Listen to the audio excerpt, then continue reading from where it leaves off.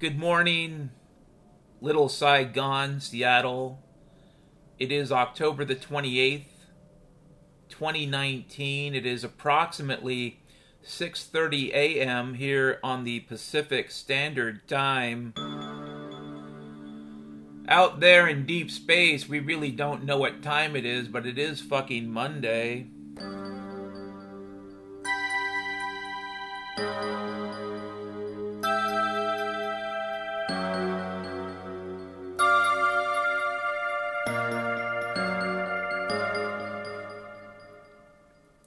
Monday, October the 28th, 2019, and this is the Little Saigon Report. And the state of Little Saigon is fine. It's fine currently, but it is Monday. A lot of you guys are heading to work on that 5:45. It's the 5:45 to Redmond. It's Monday. Someone get me on the 5:45.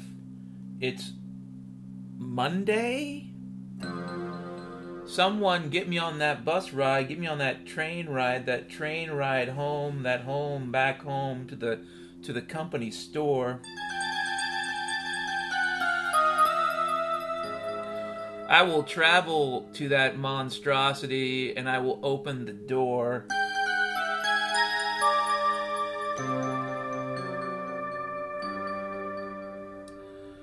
Patricia, who is the receptionist, will see me at the desk and she'll say, "Good morning, happy Monday." She's a Satanist.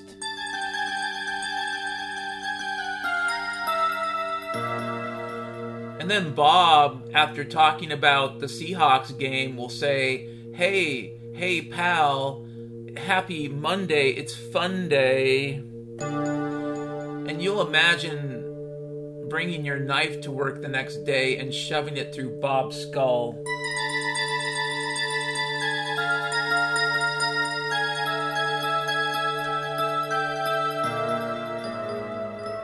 Happy Monday. You get to your desk and you have an email waiting for you. It's from your boss.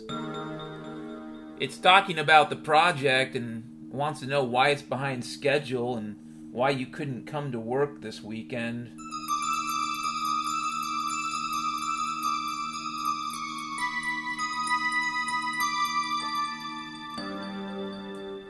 And you get up from your desk, you make your way to the elevator.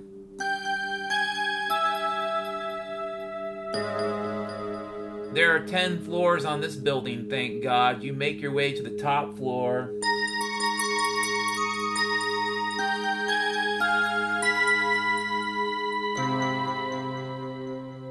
And you get to the roof of the building and you're looking out and it's a windy day here in Washington State, but it's not the wind of your youth. It's a dark, toxic wind of bullshit blowing from all directions. It's a lie.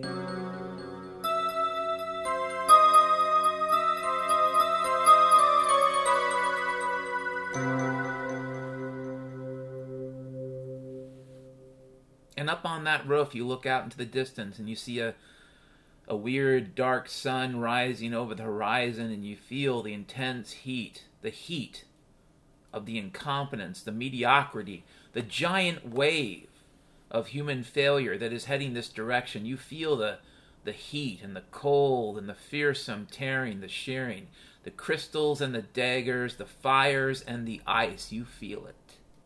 You know what's coming, buddy. You know it because you feel it in your lungs. Whatever bungus they're dropping from the sky, it burns your lungs.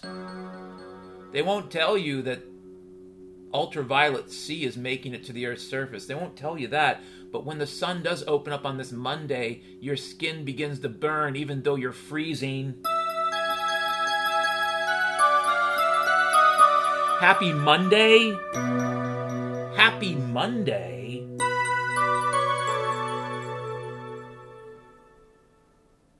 But then looking out across that horizon, you remember a simple fact.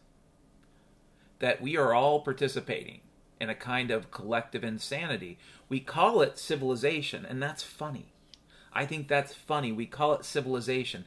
Technically, the root word of civilization in Latin terms, refers to city-states, people that live in cities. That's it. Civilization's about cities. It isn't about society. It isn't about people having culture. You can have culture, you can have language, you can have societies without having megacities. You actually can. In fact, you can have societies without having empires. You can have incredibly awesome, incredibly cool technological civilizations without having magical crocodiles that you worship and you vote for every few years. But this is Monday. And you know in your heart that you could make it through the day or you could go home. It's not the end of the world. This world may be a brutally dark and cold place sometimes, but the human heart, if you keep yourself alive, the human heart, that fire never ends.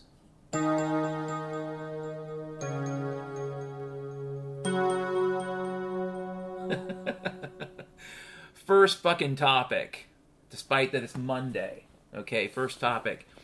I went on to minds.com. I gotta take a drink of water here to descumbulate my voice tractus. There we go. A little globulet of water to clean out the glumbus that forms up in my throat now. It's really quite toxic. There's some type of mold going around. It happens to have the same name my favorite hooker, Candida Surprise. Candida Surprise. Anyways,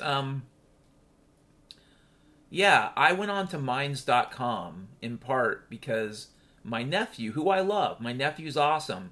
If you're not aware of this, I have more than one nephew, but I'll say nephew so that I don't give away his exact position. That being said, my nephew, who is now in the Queensley Navy, on his way back home, being chased by the forces of, well, technically the good guys because we're the pirates. But he'll make it home for Thanksgiving and he'll forget about it. That's the way the secret space program works. When my sister and her husband show up in, I think South Carolina, right, for Thanksgiving, they'll ask him about the battles beyond the stars, and he'll say, I don't know about this, because he doesn't. They erase it. They compartmentalize. They download his true self while reserving the extra derivative self that was part of the battles in space in a hard drive. Yeah. He recommended I go on to minds.com. Now, you guys got to know something. Prior to 2012, prior to my sister Nancy dying of cancer, I did not touch social media with a 12-foot pole. I thought it was bullshit. I thought it was a dark cavern. I thought it was kind of destroying human society. I'll be honest with you, folks. I think social media is destroying human society. People think it's a good thing, but even in the best of all worlds, like I go into Minds, and here's the thing. I think Minds.com, if you're going to do social media, I'll give you the same advice I give smokers. If you're going to smoke cigarettes, smoke American Spirit. Because I don't think they're as toxic as the other kind. So, and that's how I describe Minds.com. If you're going to go onto social media, I can honestly state this. It's probably, the American Spirit cigarettes equivalent for social media. That being said, okay, I deleted my Minds account. I turned it off. I deactivated it. Hopefully it's gone forever. I went on to Minds because my nephew said it might help me promote my podcast. I don't know. Maybe it did, maybe it didn't. Truly, a lot of the accounts that get created on social media, and I'm not blaming Minds because people are clever, and also there's kind of a perverse incentive to assume that an account is real when it's not. I mean, everybody wants these account numbers. Everybody wants these quote-unquote looks, right, to sell ad space. So I kind of get it from both perspectives. But the bottom line is this. If I see that there are 500 people who subscribe to me, based upon my knowledge of how social media works and based upon the fact that I'm a software engineer and I know a few things about creating autonomous agents, autonomous agents, basically machine intelligence, blah, blah, blah. Given that I know these things, I know that out of that 500 and change, probably maybe 50 or 100 are real.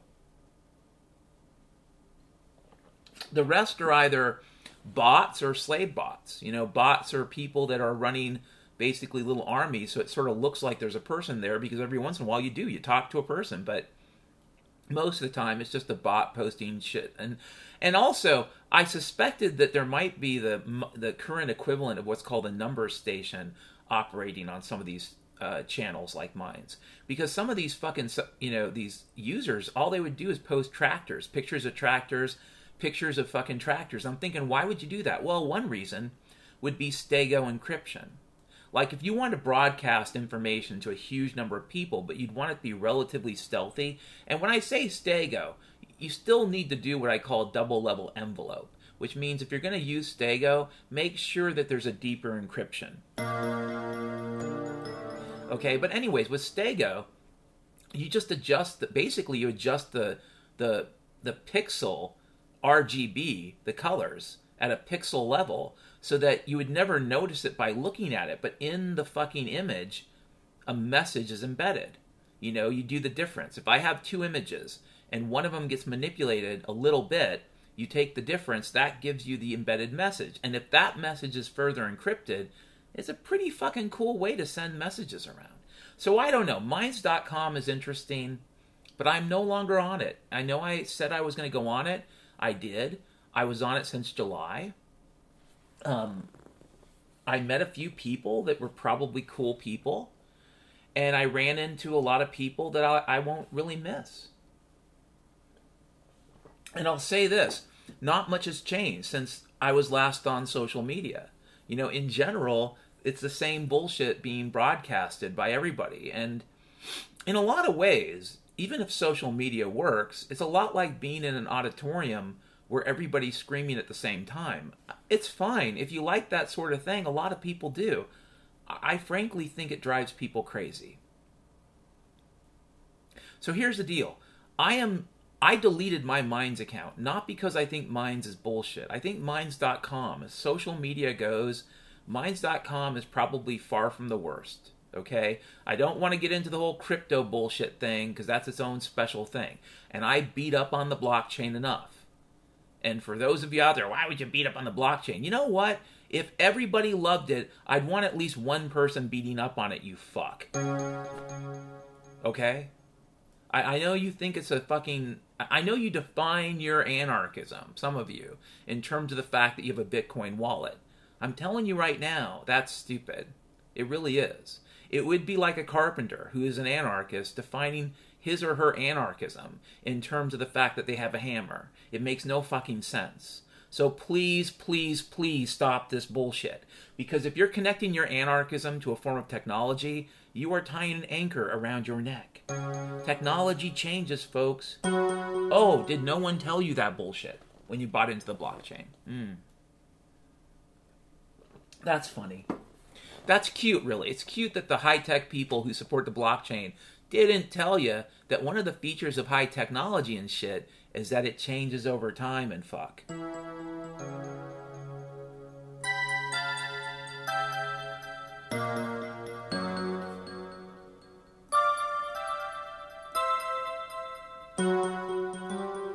Anyways. And yeah, I'm switching it up with the keyboard. This Roland has lots of settings, and so sometimes I do the organ. But today I'm doing something called Pop Bell on the piano selection menu. Pop music bell piano. It's got a weird kind of dark, lingering creepiness to it, right? Unlike a regular piano or organ.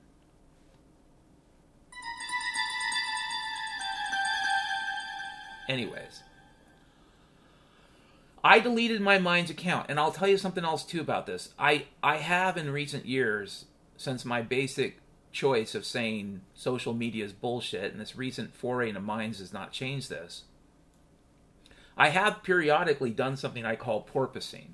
And what that means is that I will create an account just to see what's going on, like to see if I'm missing anything. I'm not actually missing anything. The basic conversations about Trump and Hillary and fucking all the dozen or more fucking Democrat candidates for president, ugh, it's the same fucking shit from 2016. And if you're an anarchist and you have to see this shit all fucking day long, yeah, you end up liking shit you know you shouldn't. Like, because that's the thing. Great lies. The best lies contain some truths. And there's a lot of shit that people who support Trump will say that, frankly, I as an anarchist support. For example, you have a right to defend yourself with a firearm. Period. Okay, end of sentence. This whole debate about what a gun is stupid. Okay? Our founding fathers were not idiots. In their own time, they saw radical changes in firearm technology. They did. Believe it or not, Lewis and Clark took an air rifle with them that was a repeating rifle, a repeating air rifle. I think it was pretty close to 50 caliber, or at least 30 caliber. And the thing was fucking slick. I think it was an Austrian design. And this was the early 19th century. So this whole thing about how assault rifles are special. Listen, Remington made a semi-automatic carbine more than 100 years ago that could take a multi-capacity magazine. Oh, did nobody tell you that? Now, it wasn't gas-operated, which means you had to be better at keeping your weapon clean. Okay, the great thing about gas-operated weapons is that they can tend to be a bit more resilient when it comes to a weapon getting a little dirty. But the bottom line is this. There was a Remington semi-automatic rifle that you could purchase 100 years ago that could take a banana clip. This multi-capacity magazine. So Trump people will say shit on social media that I will say, I kind of agree with this. You know? I kind of agree with it. And then they'll say bullshit that's really sort of that denial, anger, bargaining bullshit. And then there's Q. Magical Q. Special Q. That is a psyop. I can't believe people get suckered by it, but I'm not surprised it exists. The fact is, there's a core component of Trump supporters who are highly dubious of the bullshit. And so you needed something like a make-believe breadcrumb trail, like Q, and these little cryptic messages. Oh man, you know, there's going to be some big event coming. Honestly, folks, I think Q's total bullshit, and if you listen to the Q shit, you're fucking getting suckered. This idea that there are good tyrants is bullshit. This idea that there are good people in the deep state is bullshit. The state itself is evil. The closest thing you're going to come to the physical manifestation of the Antichrist in the modern world is the modern government. Period. And yeah, sure, somebody might stand up and say, I am the Antichrist. But the reality is this, that machine, that mechanism, that unholy, inhuman structure called government, and I sometimes call it the crocodile,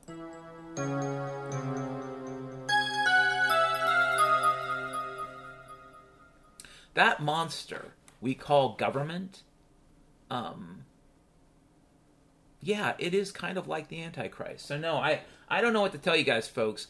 I like Minds.com, but it's filled mostly with either a lot of these Trump people, or even when it comes to the anarchists. And not all of them, but some of them. And I don't want to beat up on the crypto anarchists, but even when it comes to the anarchists, it's a lot of crypto nonsense, or what's as bad or worse, and I gotta be blunt about this weird infatuation that some ANCAP people have with Pinochet and dictators in general. Like, wouldn't it be great to have a military strongman in charge? Folks, if you're an anarchist, that's really crazy thinking. Okay? I know a little bit about some of these dirty wars that happened in Chile and Argentina back in the 80s. I worked with a major from the Argentinian military when I was in the service. He was an exchange officer. And I gotta tell you guys, folks, anarchists, they're the ones that end up in the fucking soccer stadium first. And they're the ones that usually get butt raped by several people first, male or female. They don't care. When they start, when the military juntas start torturing people, there's not a concept of being polite or differentiating abuse. You will get tortured, you will get abused. Some of you will end up having your organs sold. Some of you will end up in white slavery. That is what military juntas do to anarchists. And yeah, they do it to communists too. Guess what? The military people are that fucking stupid because they are themselves, guess what? Communists. So when you talk to them about liberty or dignity, about how you know, have rights, they actually hate you more than they hate the communists. That's the reality of the military junta and anarchist. If you're an anarchist who thinks it would be really, really cool to have some good old-fashioned Pinochet action, you are a fucking crazy person. So yeah, I went on Minds.com and I found the same Kek, that's K-E-K bullshit, the same frog worship, the same lies, the same fucking manipulation. And I you know what? That's social media everywhere. That's Twitter, that's fucking Facebook, that's all of it. A big, noisy asylum.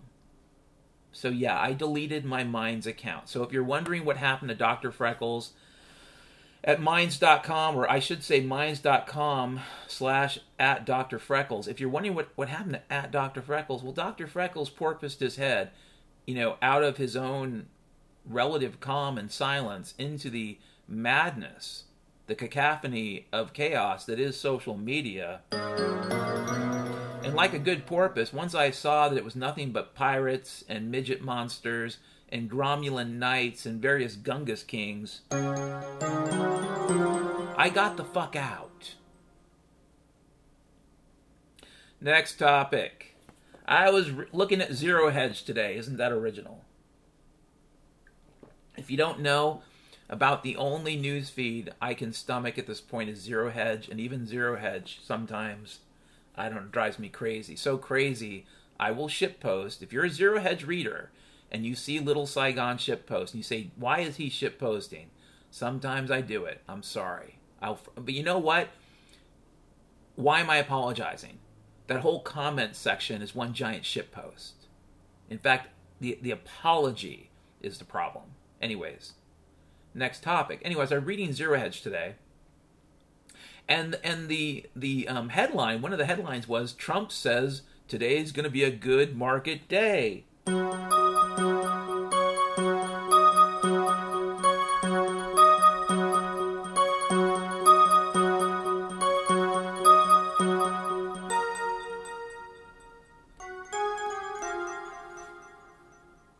Trump said today is going to be a good market day. Really good for the market today. And some of you probably think, well, isn't that great that the president is saying things like... No, it isn't. It isn't. I don't give a shit. First, if you participate in casinos, I want you to go broke if you go broke. I don't want to see you operating side, shady, money laundering crap where you don't even know who owns what stock at the end of the day. No. I want you to have your fucking casinos, and I don't want to have anything to do with them. I don't want to have a regulatory agency pretending that it's all ethical. That's bullshit. I don't want any of that crap. Let you have your casinos. I will let you have your casinos. I will let you go broke. Just like every other schmuck should go broke. That's what I think about the markets. Now, do we have markets right now? No, we don't. Not since Too Big to Fail. Not since that bullshit. So Trump comes out and says, well, today's going to be a great market day. And, you know, some people, like I said, will say, well, that's great. He's talking up the economy. That's good. Yeah. That's basically neo-Stalinism. Now, let me explain what I mean by Stalinism in economic terms. Joseph Stalin was the first, I guess, premier of the Soviet Union, the first leader of the Soviet Union when he took control in 1928. After taking out his opposition, after driving Trotsky into exile, Stalin took control in 1927-28, more or less. And in 1928, I think they had their first 5-year plan.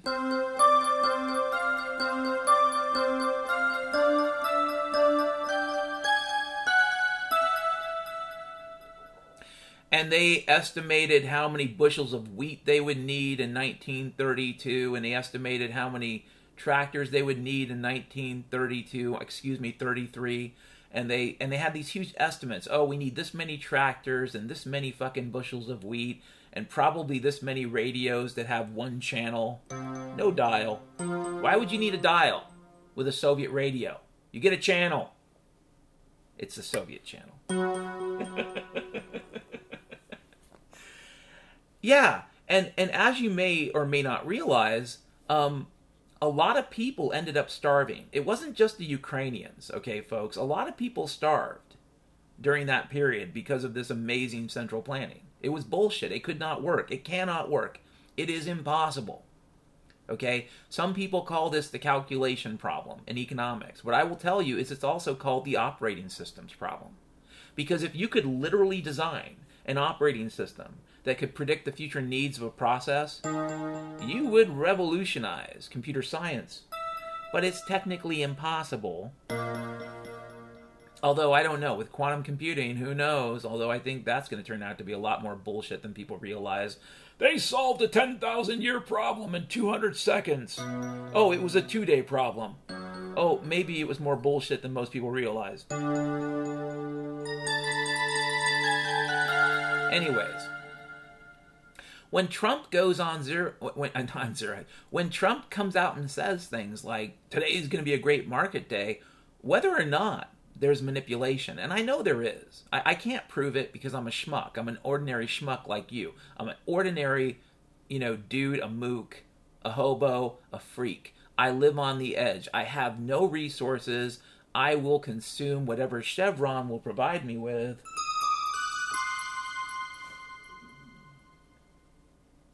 But yeah, I think the markets are heavily manipulated. And so when he says this, it reminds me of Joseph Stalin. It reminds me of that kind of central planning bullshit. Oh, today is going to be a great market day because I am Stalin and I say so. I don't want to spend a lot of time on this topic, but folks, whatever economic system we have, and I'm not sure it has a good definition. Some people call it a kleptocracy with an oligarchy on top. I'll call it a Sunday economy. Like in a sundae, you got 2 scoops, some chocolate sauce, some nut sprinkles, and maybe a cherry on the top. Now imagine a shit sundae. Okay, not a good sundae, not a sundae you would actually pay to have, but a sundae you would be fed if you were, tortured. That is the kind of economic system we have, a big shit sundae. A giant sundae of shit with little rotten turds on the top. It's not free enterprise, folks. Now, is it centrally planned like the Soviet Union? No, it actually works a little better, in a way. You don't predict or guess or say, we'll have this many tractors in 5 years. No, what you do is you take 1 or 2 numbers and you manipulate them. You decide, well, I can expand the monetary base, or I can contract the monetary base. I can engage in Keynesian bullshit.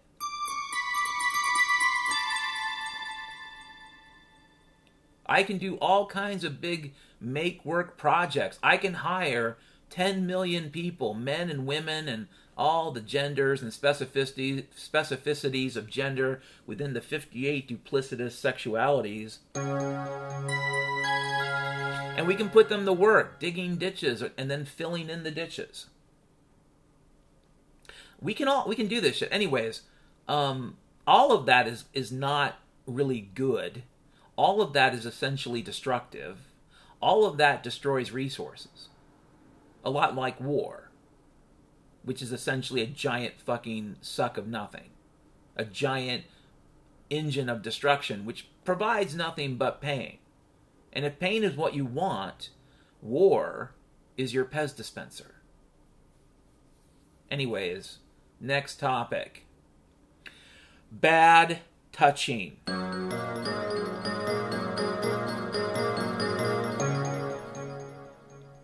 I had an incident at church yesterday. So, I went to church yesterday, but hey, it's not that simple. I volunteered for the tech booth a while back, and even though in my darkness, I can kind of say, Jesus, I'm taking Sunday off, and I'm spending it with Leviathan and Rainier six-pack and my Volcano vaporizer.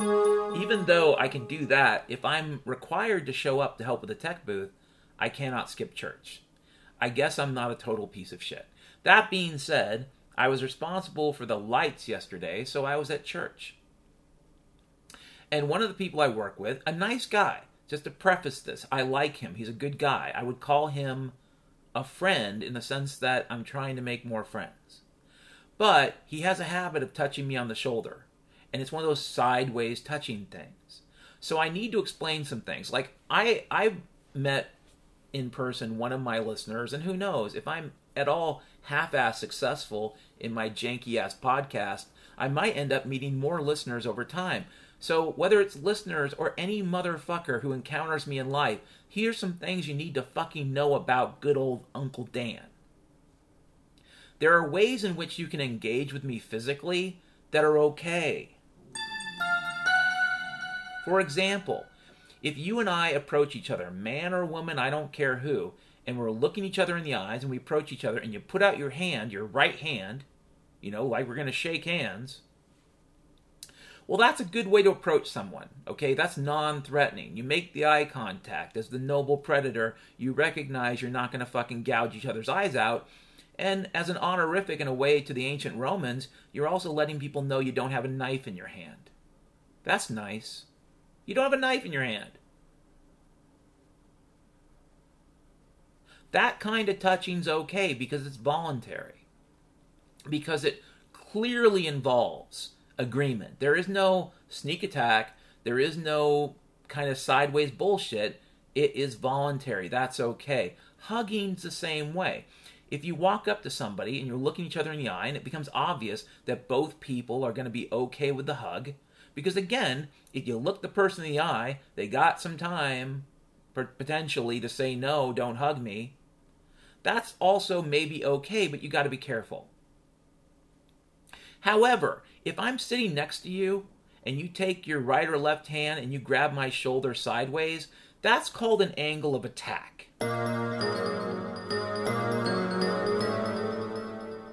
And good old Uncle Dan doesn't like angle of attack touching. Here's the rule, folks. Angle of attack touching involves angles that you don't easily notice, which means they're sneaky. It's like a Joseph Biden sleazy-ass pedophile bear hug. The reason why these Joseph Biden hugs are so nasty is because they come from an angle of attack. Okay? We're not, folks, we're not what you think we are. I don't care if you're a vegan or a vegetarian, you need to wake the fuck up.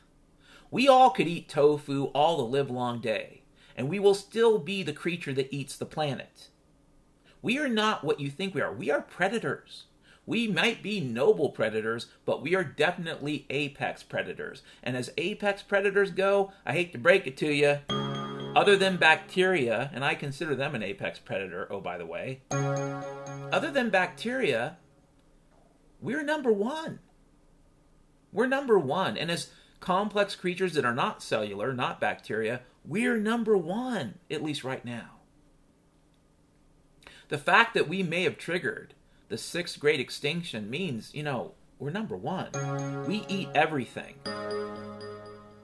So when you're thinking about good and bad touching, you need to remember shit like that.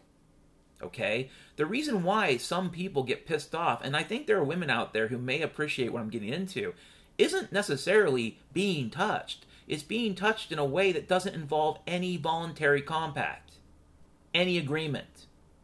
You're sneaky Joseph Biden, so you come up from behind. No, Joe, that's what a rapist does. That's not what a human being does. That's not what a noble predator does. That's what a rapist piece of shit does.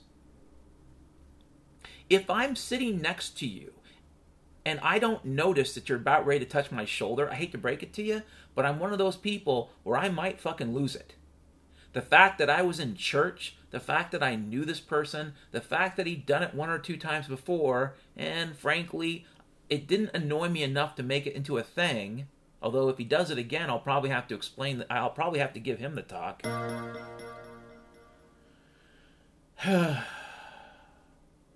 Any touching in my humble opinion, unless it's between intimate lovers, unless it's between a man and a woman, okay? Because that's a whole nother fucking predatory form of bullshit. I don't want to go into couples or coupling and relationships because they're a fucking black hole of nothing, and having a girlfriend, from my perspective, is a gypsy curse. That being said, unless you're in some type of loving and highly intimate relationship, any form of touching that comes from an angle of attack is bad, okay? Especially if it's a stranger, especially if it's somebody you just met, okay? It doesn't matter if it's a girl or a guy. I was working on a contract, okay? And I will say the name of the company because I just don't give a fuck at this point. It was Alaska Airways, and it was a fucking, and in some ways it was, in one way it was, 2 ways it was a great contract. The money was good, and it was literally at the end of the light rail. So like basically my fucking commute was pretty cool and the money was good. But frankly, other than that, it was kind of a fucking, it was a puzzle palace of bullshit. And my team leader, I don't know if he was gay or not. He might not have been gay. He gave off a gay radar image. But needless to say, he was a fucking toucher. And what's worse, he was like Joe Biden. He was an angle of attack toucher. And he did it all the fucking time. He did it to the point, with fucking asshole. I'm not even going to say his name because I think that's wrong to do. But this motherfucker did it to the fucking point that I contacted my project manager, the fucking consulting company, and an adjacent person who worked there. In terms of being an employee. And I said, listen, this stuff is bullshit. What do I do about it? Because I want to keep the contract for right now. And it was just like, well, everyone knows he likes doing it. Nobody says anything. So, yeah. So one day, the toucher comes up to my cube. It's a Friday afternoon.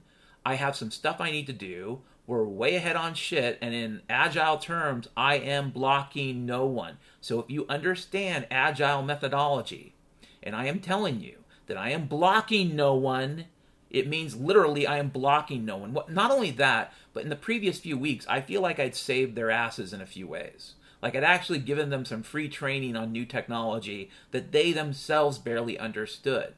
And they were a lot of smoke and mirrors bullshit. That whole Alaska Airways place. Oh my God.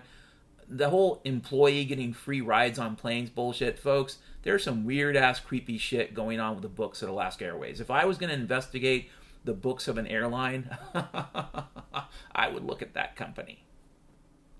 That is a suspicion I cannot prove. I cannot prove. This is not investing advice. I cannot prove this. We live in a very crony economy. But I got to tell you, that whole internal employee program at Alaska, weird as fuck. That being said, yeah, this guy was an angle of attack toucher. And one day he comes to my cube. I'm not blocking anyone in terms of agile. I got my work all done. I'm doing good. It's Friday afternoon, and I need to go take care of some problems at the bank. So I sent him an email. I got in there at 6 a.m. It was 1 p.m. If you do the math, that's pretty close to a full fucking day, especially if you either skipped lunch or ate lunch at your desk, which is what I was doing. He comes to my fucking cube and he says, Dan, I just really need you to be here, today until 5 p.m. And I said, why? And he says, you don't need to know. And I said, okay. And he said, Dan, it bothers me that you have to ask why. And frankly, I think this guy grew up in China. He wasn't just Asian. I think he grew up in China. I know he was from China. So he's got that Chinese totalitarian bullshit mentality. And he simply wants to exert power. And he said, Dan, I really need to do this. I'm being honest with you. You just need to stay till 5. And here's the other thing too, folks. I was literally keeping honest books on my hours, which means literally they were getting their 40 hours a week from me, but probably paying 35. That's a whole nother interesting topic. This was a power move. So I said, are you being honest? And he said, yeah, I'm being honest. Okay, so let me be so honest also. Don't you ever fucking touch me again. And I said that as loud as I could. I said, I don't know why you feel like you can do this. Just come to my cube and grab my shoulder or my arm. Don't do it again. Since we're being so fucking honest. And honestly, folks, I knew when I said that was my last day. Because here's the deal. These people, these quote-unquote people who talk about tolerance and open-mindedness and listening and diversity and multiculturalism, their shit only lasts up to a point. At the end of the day, they're just fucking tyrants. Okay? They don't want to be told that their bullshit is bullshit. They do not want to be told that they're fucking hypocrites. This motherfucker thought it was okay to touch me in a way that I thought was inappropriate. I'll let you on a little secret, folks. 50-year-old men who complain about bad touching at work, they don't get any lawyers helping them out. Nobody gives a fuck if your dignity is abused as a 50-year-old man. In fact, frankly, most of these motherfuckers would wish I was dead. All these H-1B visas, all these fucking Indian and Chinese programmers, when they see me, they kind of wish I was dead. That is the truth. You think there's some type of common stakeholder relationship there? No, there is not. Bad touching, folks, is bad touching. You can have whatever opinions you want to about it, but if you come up from behind me and I don't know you and you grab my shoulder, there's a 50-50 chance if I have a knife in my hand that I will shove it into your fucking chest. So, if you ever touch me on my back or my shoulder and I don't know you, especially if it's after day 0, I don't really suggest you do that shit. What I suggest you do is say, hey dude, how's it going? And then I turn around and say, hey, what's up? And then you show your right hand, and preferably both hands, that you don't have knives or guns in them, because there are lefties out there.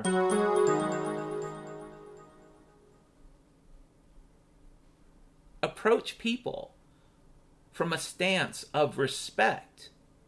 Approach people from a stance of non-aggression, because we're predators, so we are almost designed to be aggressive. So you have to choose to be non-aggressive. Approach people from a voluntary perspective.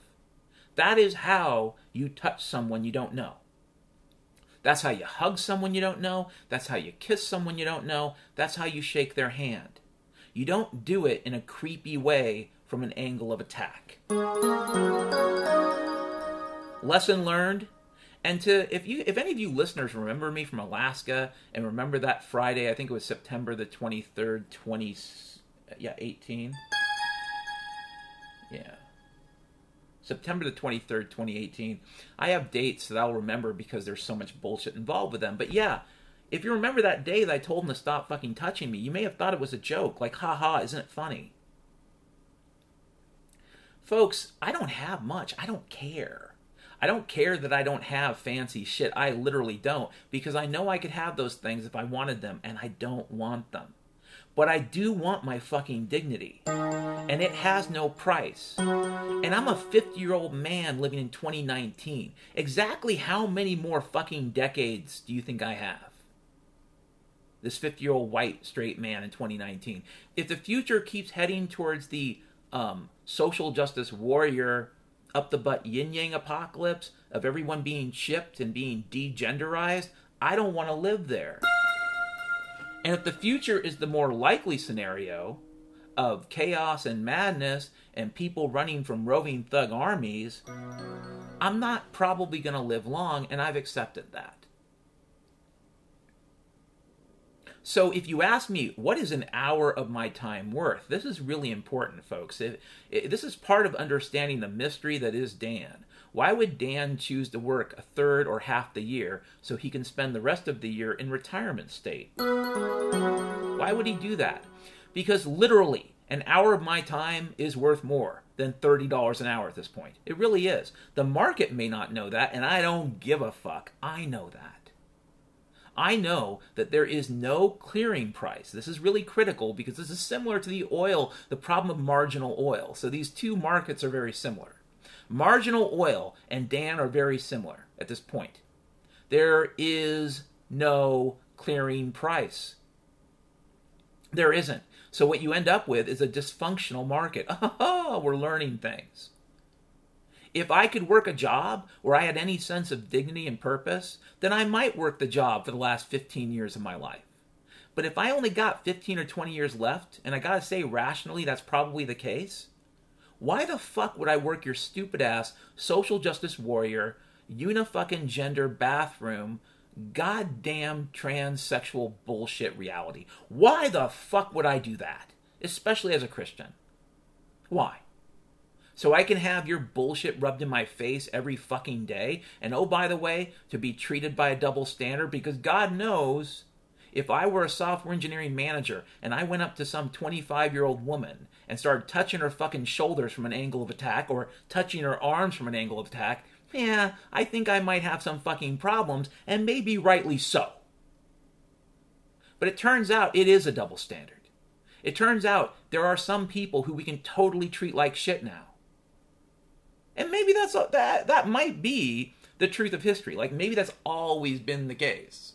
And if that is the case, and you're currently on the side of poking people when they're down, you got to be prepared. Those wheels turn.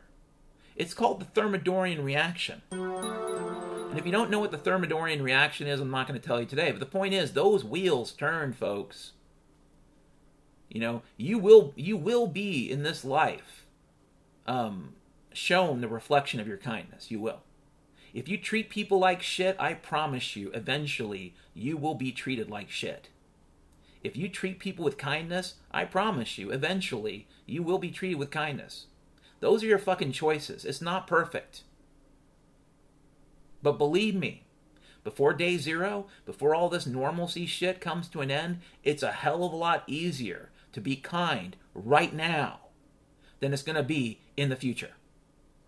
So if you're postponing your kindness until you retire, I think you need to reevaluate where you're at existentially. Next topic. Brace for impact.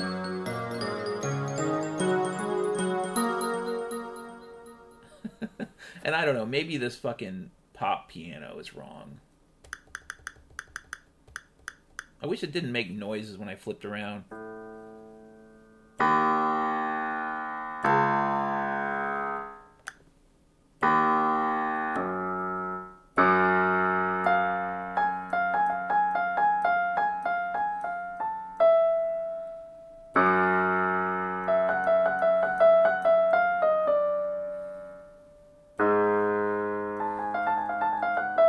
Anyways, brace for impact. What does that mean? Why is Uncle Dan being so fucking cryptic about this? Hold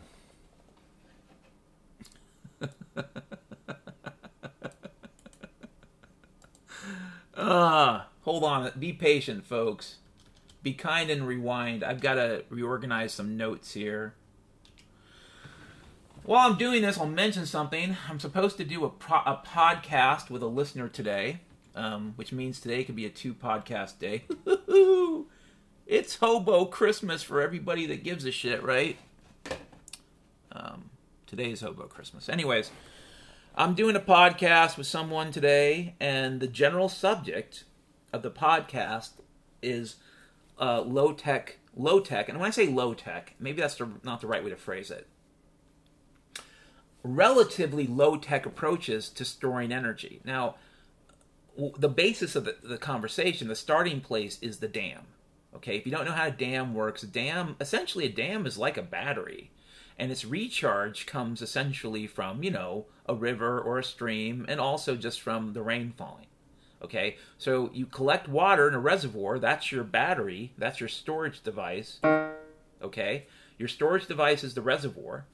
And your dam that uses turbines, and sometimes a dam will use one of those old paddle wheels. There's many ways to take advantage of the potential energy. Anywho, we're going to talk about things like this, ways of storing energy, not generating energy, storing energy, that are relatively low-tech, but potentially very resilient. And how can you take the concept of a dam and maybe abstract it, potentially even optimize it for environments where there's just not a lot of water. So we're going to talk about that. But the phrase, brace for impact, what does that mean? When I fled Seattle in 2014 after my divorce, And I made this little silly documentary, which you can get to. If you go to you can't get there from Minds, because that's not there. But you can get there another way. But if you go to my website, dfgtc.org, or you get there from the link, it says videos on the SoundCloud homepage. There's a video from, I think I date it 2014, so you search the page 2014. And it has to do with me traveling from Seattle to Chicago to Indianapolis ultimately because I was moving again. And this was right after my divorce. A few months.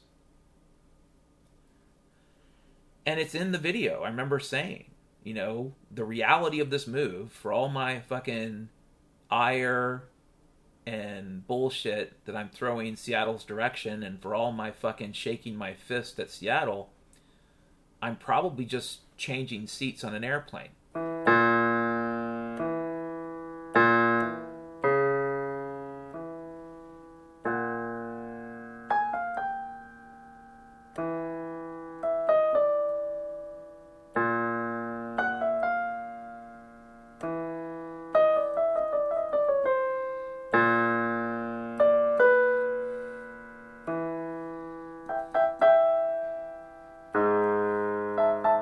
Yeah, so when I got on the Amtrak ride to head east, I knew that in reality I was probably just changing seats on an airplane. And so when I say brace for impact, what do I mean? Well, here's the deal, folks. I am not a soothsayer. I am not a precog. I don't have any special powers of prophecy. In fact, truly, the only thing I can tell you is that most of my life, not all of it, but frankly most of it, I'd always had this sense of doom. Like, it's not a new thing. And in some ways, it's been building, okay? And I don't know how to interpret that. Like, I've had this generally foggy notion in the past that if something terrible happens, it tends to have ripples in time that go backward and forward. And some of these backward ripples are things that I think some people feel, but it's kind of intuition. It's hard to explain. It's not like seeing the future. It's more like feeling the afterglow of something fucking terrible. And maybe even something good. Great things can occur in history that are good and terrible, and sometimes both at the same time. I'm just being honest, folks. This is the reality of history. Things are not simple. Things are very rarely black and white. But what I will say is this, when it comes to big events, I think they're felt in the past before they happen.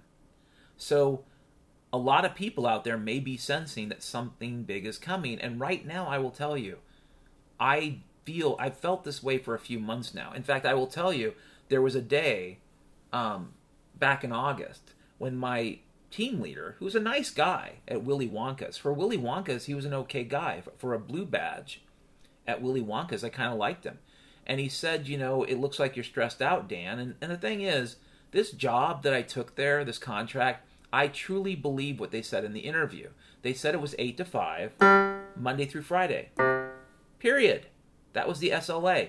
Not 24/7, not chaos, not madness. It's stable, Dan. It's 8 to 5. It's Monday through Friday. That turned out to be bullshit. The system was very unstable. It was a big ETL pipeline. It had all kinds of issues. And yeah, every few weeks you were on call, which was basically like having to work 16-hour days for 14 days straight.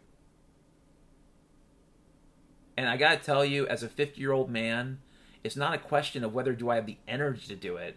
It's way worse than that. I question whether I want to fucking do it at all. Like, no. You lied to me, you said one thing and the other. So this one day, my team leader looks at me and he says, Dan, you know, you need to take care of yourself for your brother. I made the mistake of talking to him about some stuff my brother had been going through. And I just thought to myself, you know what, dude? Maybe I should take your fucking advice. So the next day, I emailed the consulting company. I said I had to resign for health reasons. Really not a lie. Not a lie, really, because that being at Microsoft campus for me, I don't this is going to sound like an exaggeration, but it's not. Imagine if Superman were a real person and you could build a city, but the thing about the city, all the paint contained traces of kryptonite. All the paint on the fucking buildings, the paint inside the buildings, all the fucking paint contained kryptonite. And you're Superman. I think going to work there would be hellish. I mean, you might survive every day because it's just paint and you don't have to touch it, but you're basically around this eternal glow of fucking dark bullshit, and it's horrible and it makes you sick inside. That's what working at Microsoft does to me. It is a mound of bullshit that sucks my soul dry. What does brace for impact mean? It means, folks, that a few months ago, when that dude said that, my first thought was, Dan, all the fucking jingle bells are telling you the same thing right now. Normality, at best, has a couple more years. At best. We might make it. I don't think we will. I don't think normality. I'm not talking about little Greta Thunberg either. For all you folks, oh, Dan, talking about global. No, I'm not. Believe me. If global warming were a problem, and it was our only problem, that would be great, actually. We have so many fucking problems confronting human civilization at this point. Global warming's almost fucking irrelevant. It really is. 10 years from now, I don't think any of you will be living the life you're living today, and if you're going to bet upside or downside, I would wager downside. That's the truth, and that applies to me.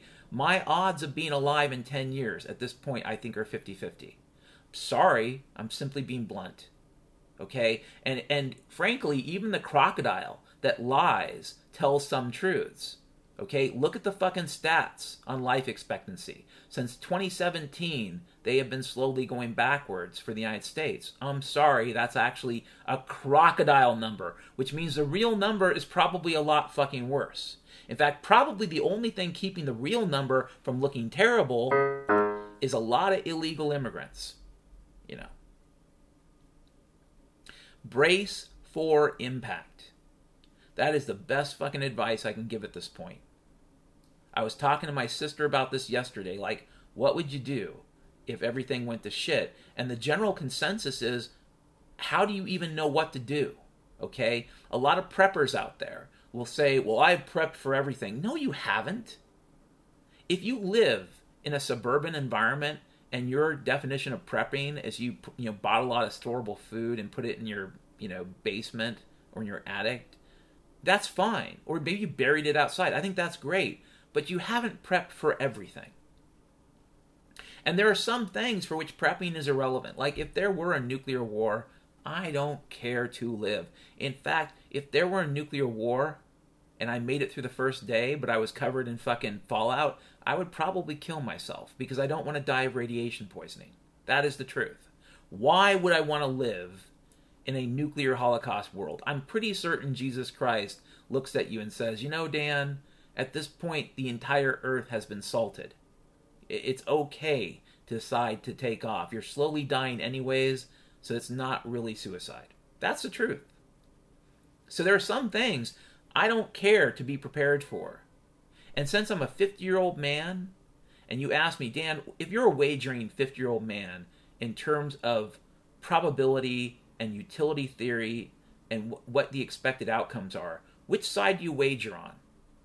The surviving to see 65 in the post-apocalyptic hellhole, or the using whatever resources you have to enjoy whatever life you have while normality is still a fucking thing?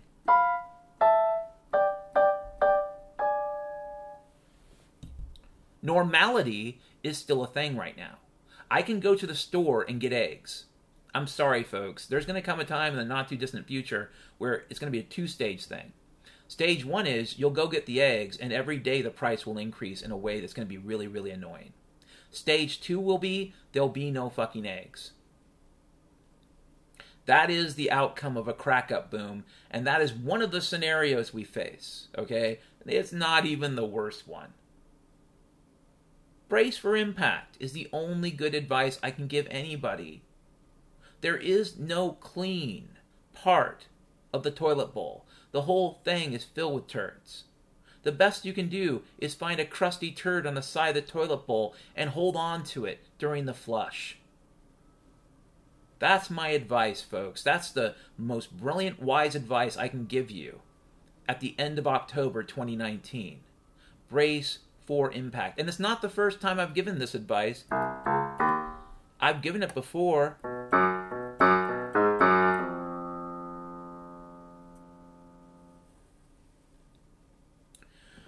Finally, before we go, and I feel like I need to get the right thing going here.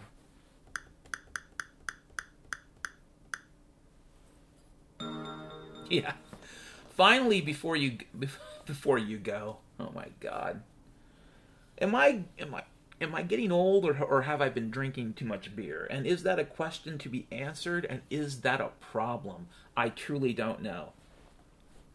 Finally, and in my own defense, I do these things improv after vaping weed, so I really don't think I should chalk any errors up to dementia.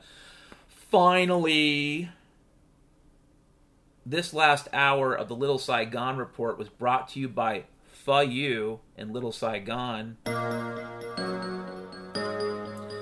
PHO YOU in Little Saigon has been open since 2003.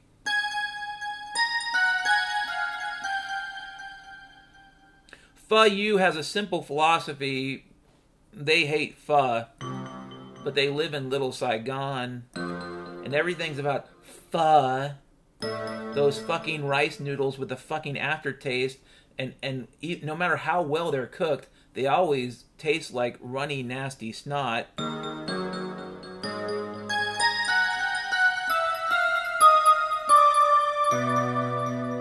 PHO YOU in Little Saigon, open since 2003, only sells cheeseburgers and other items, French fries, onion rings, but no fucking pho. If you come to PHO YOU, you ask for PHO YOU. PHO YOU at pho. In fact, at PHO YOU, pretty much every single food item is named in such a way to be culturally offensive, mainly to people from Vietnam.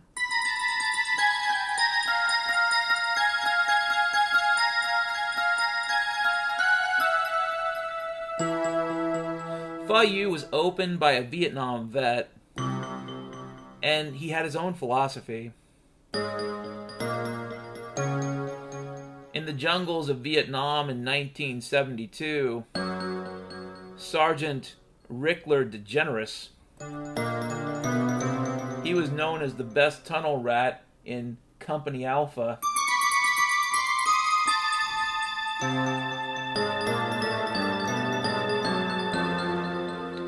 One day he was caught by the North Vietnamese. He was taken to a camp and he was forced to eat pho. He was forced to eat nothing but pho, and he hated pho.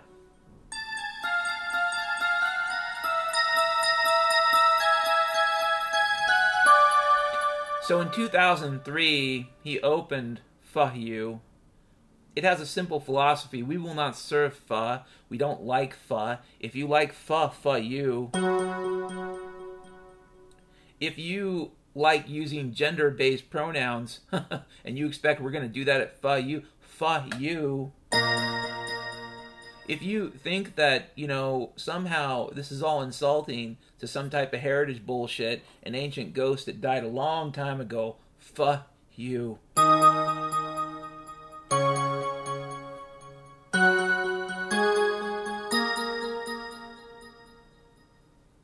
So if you're going out tonight on the town in Little Saigon, Seattle, you're looking for a good time with a good woman, you're looking to find some hardy chick from Joe's down by the fucking train station, you're gonna take your hooker wife up here to Little Saigon. You're gonna load up your car with your hooker wife and your hooker children. Come to PHO YOU, because the one thing you won't get in addition to a lot of cultural Marxist bullshit, you will get nothing but disdain for pho.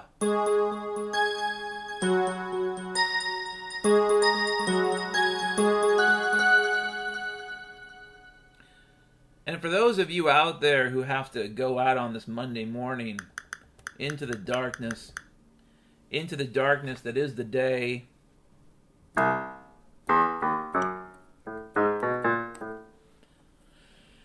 if it's your job to take a walk on the wild side now, if you have to get in your car and head to work, and I don't care where it is, maybe you work in one of those new cat factories out by Bothell. You know, the factories that supply for White Castle and Jack in a Box? You know, the factories where they send all the cats from the fucking shelter.